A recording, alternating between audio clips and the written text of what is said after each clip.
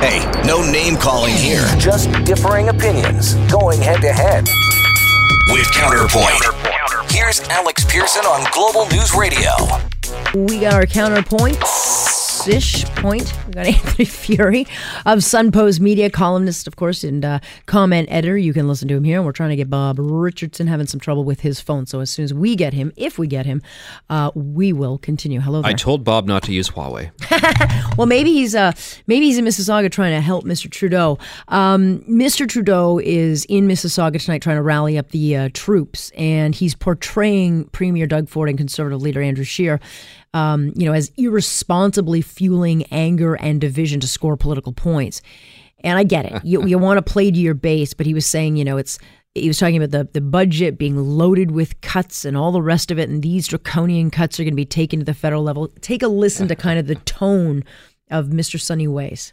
Yesterday, he announced his first budget loaded with cuts.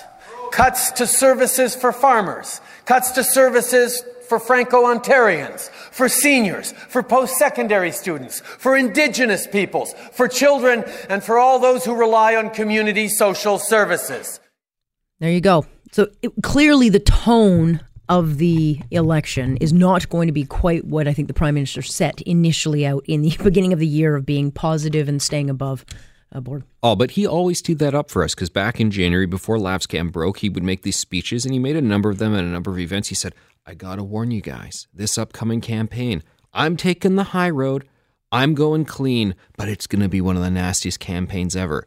Because those guys are going to be dirty. I mean those white supremacist, knuckle-dragging Nazi, but I'm not going to do name-calling, and I'm going to take that. And you roll your eyes and go, come on, give me a break. And Lapscam hasn't turned out so well for him, and he seems to be lashing out a bit. The thing that I find most interesting, whether it's just this stuff, I mean, they clearly haven't upgraded their talking points. They thought the budget would be X, Y, and Z, and it wasn't, so it's kind of silly from that perspective. But also that he's out there doing this thing. He's now tweeting about the Conservatives and white supremacy and so forth. The Prime Minister should not be saying these things. It's one thing to delegate it to your proxies or to say, oh, we know we got a Liberal strategist on the radio, maybe they can say all this. It makes the Prime Minister look pretty dirty. It makes him look pretty Nixonian in the least appetizing of ways. And it's getting incredibly unsavory. I think so, too, because there's already this very polarized division. And it's been brewing for a while. And in just the last 6 months, I think it's just gotten really ugly. And to suggest that Andrew Scheer, who, may not be strong enough in his condemnation of certain things, to suggest that he is a neo-Nazi, Nazi, or, white nationalist, you're basically calling half the country a Nazi. And that to me it's not only stupid, it's dangerous. And then you're really watering down what Nazism is. And Jews know exactly what it is. Hey, if everyone's a Nazi, then no one's a Nazi. Yeah, it's completely belittling to the notion. And the frustrating thing, check the tapes, check my columns of 10 years. I've said I have a problem with this person's policy. The debt is going to drive us this way. It's horrible that we drew the jets from ISIS, but the ISIS fight. But who goes around and says, you're a bad person? You're a bad human being, because that's what this is. And yeah. Alex, I'm all for brass knuckles politics combating over public policy issues, but this increasing idea that politics is just about calling the other person a rotten scumbag and you shouldn't vote for them because you are a scumbag. I'm not doing that. Justin Trudeau, I have met the guy a couple times, but I don't really know the guy, so I can't tell you anything about his character. I'm not going to say anything about him. Maybe he's a nice guy. I don't know anything about him. I just have problems with his policies. Right. Well, right. But I also have an issue with weaponizing the word racism and shutting debate using it. And we're doing that far, far too often. Here's another kind of taste of how the tone of the speech went. It didn't really actually sound like a rally. It kind of sounded like the end is near. Conservative politicians like Doug Ford and Andrew Scheer don't seem to believe in investing for the future. They only think as far as the next election, not the next generation.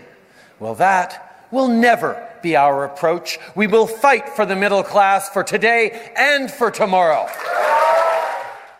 This notion, and for whatever reason, Andrew Scheer, Conservatives allowed to happen, have allowed themselves to be painted as people just don't care. Just don't care. It's all about cuts, and power, which is beyond me. And I think what you got to do, though, in this position, there's so many stories right now, overreaches from the left. I know we've got others we're going to talk about later during Counterpoint. Justin Trudeau saying all these, white supremacy. Eventually, you just kind of got to laugh. Like, I think you just got to laugh these guys out of town. I mean, not take a lot of this stuff seriously, these over-the-top talking points and this, pass the smelling salts. Doug Ford is doing this and that. Like, you had Bill Blair, Chrystia Freeland.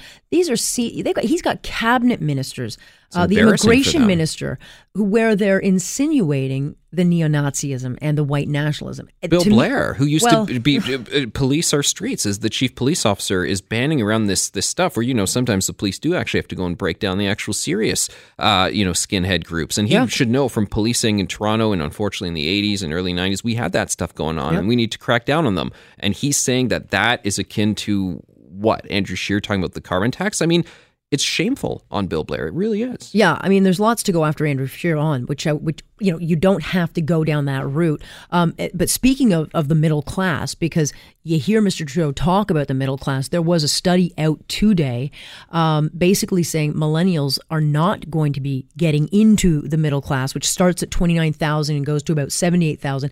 They are not even going to get into the middle class in their 20s.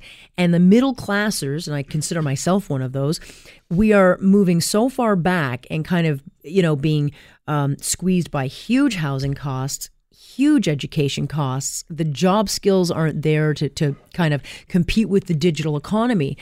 So this notion that the middle class can be fought for, the divide is just growing. Yeah, and it depends whether it's rural or urban. Right. Obviously, that $29,000 goes a lot further in a small town. Yeah. Here in Toronto, it sounds like a heartless thing to say to someone who's only making $30K, but if you're making $180K, it doesn't go very far in this city if you have dependents, if you have a mortgage, and all that kind of stuff. I can't imagine living in a city like Toronto on a low income. It's a cruel city. I don't know how people do it. It is so hard, and I feel for them because it's almost impossible to keep up. And this is Friday night. You want to take the family out. You're paying for parking. You're waiting in traffic for hours. You get to the movie theater. All the kids want their own little popcorn and treats, so it's $12 each for that. The tickets. You're looking at over $100 just to go out like for the night. $300. That's a lot of money just to go out for the night with your family in this city. Yeah, it is concerning because we hear, and it'll be like this in the next campaign season where it's all about the middle class. At some point, someone from the middle class has got to say, we're not buying this anymore because it's not getting easier. We're not getting by, and the distance between the haves and the have-not is just continually increasing. I also think we have to have societal conversations as well, because politicians are also partially following our lead. So why are we accepting, back in the day, you didn't need to go to university, and these guys who are now CEOs of these big insurance firms and Goldman Sachs and everything, like a lot of them didn't even go to university. Now we're expecting people to have multiple different degrees. They don't finish school until they're 30. Why are we letting the academic world tell us that that's the way things need to be, massively indebting people? Other statistics, you look at the fact, back when I was a kid, we only went out for dinner on special occasions. Now, Restaurant Association surveys say people are eating out when you include breakfast at Tim's, people are eating out 12 times a day. So people actually, 12 times a week, people actually don't spend their money the way they used to as well. And people have to have serious conversations with themselves and their family budgeting as well. Yeah, I tend to agree. Let's talk a little bit about the budget. I know you're not happy with the budget. There's still a lot of fallout from it, that it just doesn't go far enough, certainly if you're a conservative. That's why I kind of laugh when you hear all the Liberals today talking about the draconian cuts, because I'm like, I would have liked a few cuts, and we didn't get any. Let me say this. I've been a little upset the past 24 hours because for the past decade or so, I've been writing on these issues. I've been reading the policy papers from the Fraser Institute, the Canadian Taxpayers Federation. I've been talking at the Manning Conference and those places. And what has been happening, Alex, for the past 10 years in the Conservative movement is people have said, we just get us at that Ontario budget. We will just tear our teeth into it. We want it. We're going to do zero-based budgeting. We're going to reform the pension system, get rid of this, get rid of that. We've got to sink our teeth into all of that. We want Mike Harris Part 2. Majority government, Doug Ford. This is not Christine Elliott or, Patrick Brown, someone who, wasn't called a bull in a china shop. Doug Ford, majority government. This is your moment. First year of a majority. You may never get a second majority. And what do they tell us? They're not going to balance the books until year 5. There's no such thing as a 5th year. It's a 4-year term. So they're saying if you're good little voters and re-elect us, We'll balance the books. And I get Kathleen Wynne left them with $13 billion or whatever accounting mechanism they want to put it for. But Vic Fedeli on your program yesterday, it was a very good interview, Alex. I spoke to the finance minister today. He explained to me, and I told him those concerns. We chatted about them. He explained how they got to the budgeting process. And he says, look, they made promises on the campaign trail. They want to give people the child care tax credit. I get it. There's some other tax cuts. There's expenses to a job creation, $4 billion job enhancement fund. I get all of that. They made a choice to not balance the books this term. They could have. They chose not to, and I think it's disappointing. Yeah, I mean, plus we don't know what's going to happen. Like if a recession hits in the next 6 months, downgrade those projections. Yeah, and I think it'll be interesting to see. I guess we'll wait for Moody's or the credit rating agencies to see how they view this budget, because if they downgrade us again, then it's just a sign of more of the same. We just voted this out. So, I see strategically why they did this. I think strategically it's fine. I get it. You're trying to say to your, critics, gotcha. You assume too much and you. But then you're defined by your critics, and right. That's the problem. What do you want to be here for? I don't care about politics. I care about policy. I care about results. And you ask Mike Harris, Stephen Harper, what would you do differently? They've all said they would do more sooner, because 4 years of your life, that term goes by very fast. Are we better off to have Ford than Kathleen Wynne on this file? You betcha, 1,000%. I mean, we're obviously very much going in the right direction, but I think someone's got to push them to do more, because it ain't going to be my friends at the Toronto Star, and it ain't going to be the union activists. No, they're already talking about strike action and gearing up for the negotiations. Over what? Well, exactly. We'll talk a little bit about the gas stations. The gas stations across the province are facing steep penalties if they don't display the government-mandated sticker with the cost of the carbon tax, according to new legislation put forward by the Ford government. You can tell me we're open for business, but if you're forcing businesses to publish what I think amounts to propaganda, not real keen on that. Yeah, I'm of two minds of this. There's already a federal government sticker on the pumps that tells you the breakdown of the taxes that's supposed to be displayed to some degree. And I imagine there's some penalty if one does not comply with that, because the rules are the rules. So this is a rule the provincial government has put in place. It's right. Clearly, we all know the price at the pumps are going up for that reason. I think it would have been better for the feds to have adjusted their federal sticker and included this part in the taxes. So I support people being informed about this, because, the carbon tax has to go, and we have to be like Australia, where we have it for 2 years and we realize it's a terrible idea and we get rid of it. But yeah, the way you set it up, it's certainly pretty icky. I haven't seen them yet, but if it's got like if it's got any kind of... Picture Doug Ford drinking a $1 beer. Yeah, look. Beside the pumps. Yeah, it's not cool, albeit I don't really pay much attention to anything on the gas pump other than the price going up and up and up, which is happening this weekend as the summer blend comes into effect. So actually the gas prices are about to spike, I think, to a shocking price for people. A Toronto councillor, Mike Cole, is introducing a motion that would ask the Alcohol and Gaming Commission to suspend the liquor licenses of bars where gun violence happens frequently. The problem, as you know, is gun crime is happening not just all over Toronto. It's not happening in just the bad areas. It's happening in Hamilton, Pickering, all over the place. These gangs are no longer... The beaches. Here's Mike Cole speaking earlier today. 87 shootings as of April 8th. This year, up to 90 shootings. We had 118 victims last year at this time. This year, we're up to 143. Nothing to be proud of. Right. It's not to be proud of. But look, we have no politician who has any real desire to solve this. So to put the onus on business owners to solve a problem they can't solve, to me, is just not just lazy. It's irresponsible. I'm actually okay with this. Are you? But it's... shootings don't just happen at some spots. They're happening in the middle of streets here. It's happening in King Street, the entertainment district. This is when I first saw a story, Toronto councillor puts forward motion. I was like, oh my God, what are these quasi-socialists doing now? I'm going to hate this. And I thought, I'm actually okay with this, because this is a city that has felt under siege at different times, particularly towards the end of last year, where the tally was getting up there. And we're just seeing these guns everywhere. And, the federal idea, we got to ban handguns. That's a non-starter, because that isn't actually the issue here. It's the illegal guns. You look at all these different situations. This councillor is saying, I'm seeing this in my ward. We're at our wits' end here. What are the added things we have in the toolkit? And if this is a I discretion, think he's in the Lawrence Eglinton Dufferin Lawrence area. area. Yeah, if this is a discretionary toolkit thing where they can use it for these places where they know that these establishments are encouraging these guys. I mean, it's not like you go to a random Nando's Chicken and everybody's sitting there, with their handgun, like, pardon me, I'll finish my chicken and then we'll go back and, shoot each other. Like, it's different establishments, some of them, that are encouraging these characters who are more likely to be doing shootouts there. So if this is one thing we can have in the arsenal, let's do it. It's like when they said, okay, we got to... How do you go after that? I mean, one of the shootings that happened in his area happens to be near where my kid takes his Saturday morning sports things. It was a bowling alley at 10 o'clock in the morning. I mean, that is not an establishment or a problem area. And as we've seen, it'll happen on Queen Street, broad daylight. Right. You'll have a shooting out at a nightclub, but it's not in the club. It's outside. How can the club be put into the position of having to take responsibility for that?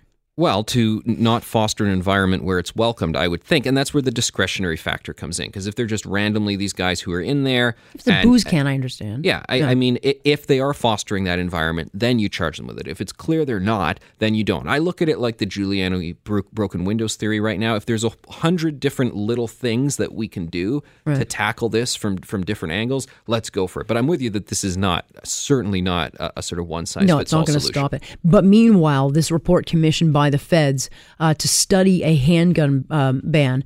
The title's a little misleading. It says polarized. Canadians are polarized on support for a handgun ban in Canada. But, 81% of those questions said, yeah, no, nothing more should be done. That's not polarizing. 80% said we don't want changes to handgun law legislation. Yeah, because we know that this is just a futile thing to go and say that these law-abiding gun owners are somehow the problem. This is not the United States where we have a gun culture where everybody has multiple firearms and the laws are looser and they're kind of disappearing everywhere and people can be stealing them.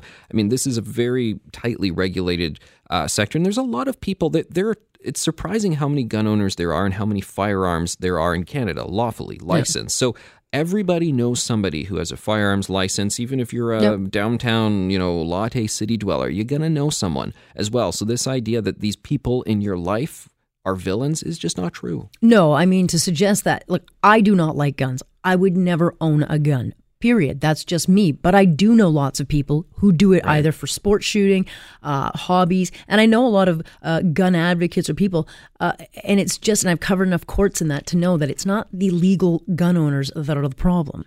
Therefore, you're never going to solve it. Now we've got the study in from the feds. It'll be interesting where they move now with this handgun ban that I think they thought would make all the conversation go away, because it's not. And they should have known. Where did this come from? Again, talking about Bill Blair before, how he was embarrassing himself with throwing around the white supremacy label. I mean, this is a guy who knows that this is not the direction to head down. Well, yeah, it's like you're being a lackey and just making me jump through hoops. He knows that this is not going to solve it. I do want to talk to you about Winnipeg's Whiteout Street Party. This is something that attracts thousands of Jet fans downtown. They want to celebrate. This is a tradition 30 years old where they don white head to toe to support the Jets, and it's because the old uniform used to be white. And a group called Black Space Winnipeg, which is a nonprofit organization lobbying for safe spaces for Winnipeg's black community, says the Whiteout Party should be changed, the name of it, because it triggers marginalized people. Here is the woman who runs that organization. Folks are feeling really defensive because they think we're attacking something that is a Winnipeg thing. Like, we're attacking our home, we're attacking, the Jets culture, and we're not doing that. We're getting people to think critically about it. If it's primarily mostly white people coming downtown dressed in all white, painting their faces white, I'm sorry, that's very concerning sometimes. It's really not. People aren't feeling defensive. They're sick and tired of being called racist. Essentially. And like I was saying earlier, things, you just have to laugh at this stuff. But you can't, because the Edmonton Pride just got shut down because of this political marginalization. We know that Toronto Pride, that thing has been, I think, really badly tainted by this political division by small activist groups, and we keep pandering to it. No, I mean, we have to laugh them out of town. I mean, how these people say, and they're not out of town. We just have to laugh them to tell them their idea is silly. I mean, how she's saying there, we need to challenge you about the way you're thinking. No, you need to be challenged. You need to be challenged about the fact that when you wake up in the morning, you can't just go out and face the world as an adult, but you have to go and find, white out. I mean, Black Friday is discriminatory, white.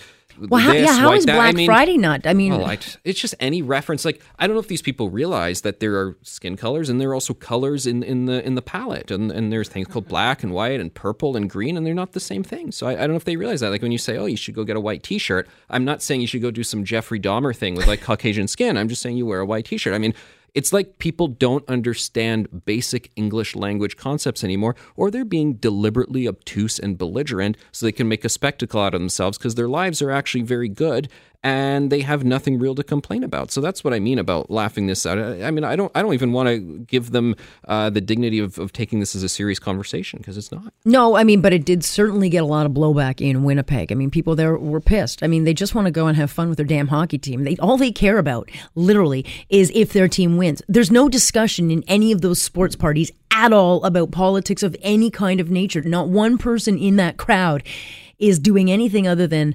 cheering or crying. It's one or the other. But it is a big industry.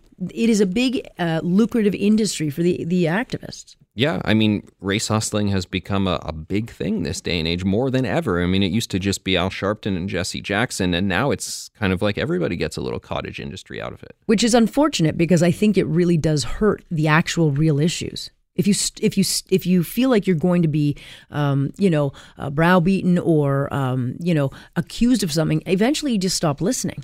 And it's funny, there's a new book out by a professor in the United States looking at hate crimes.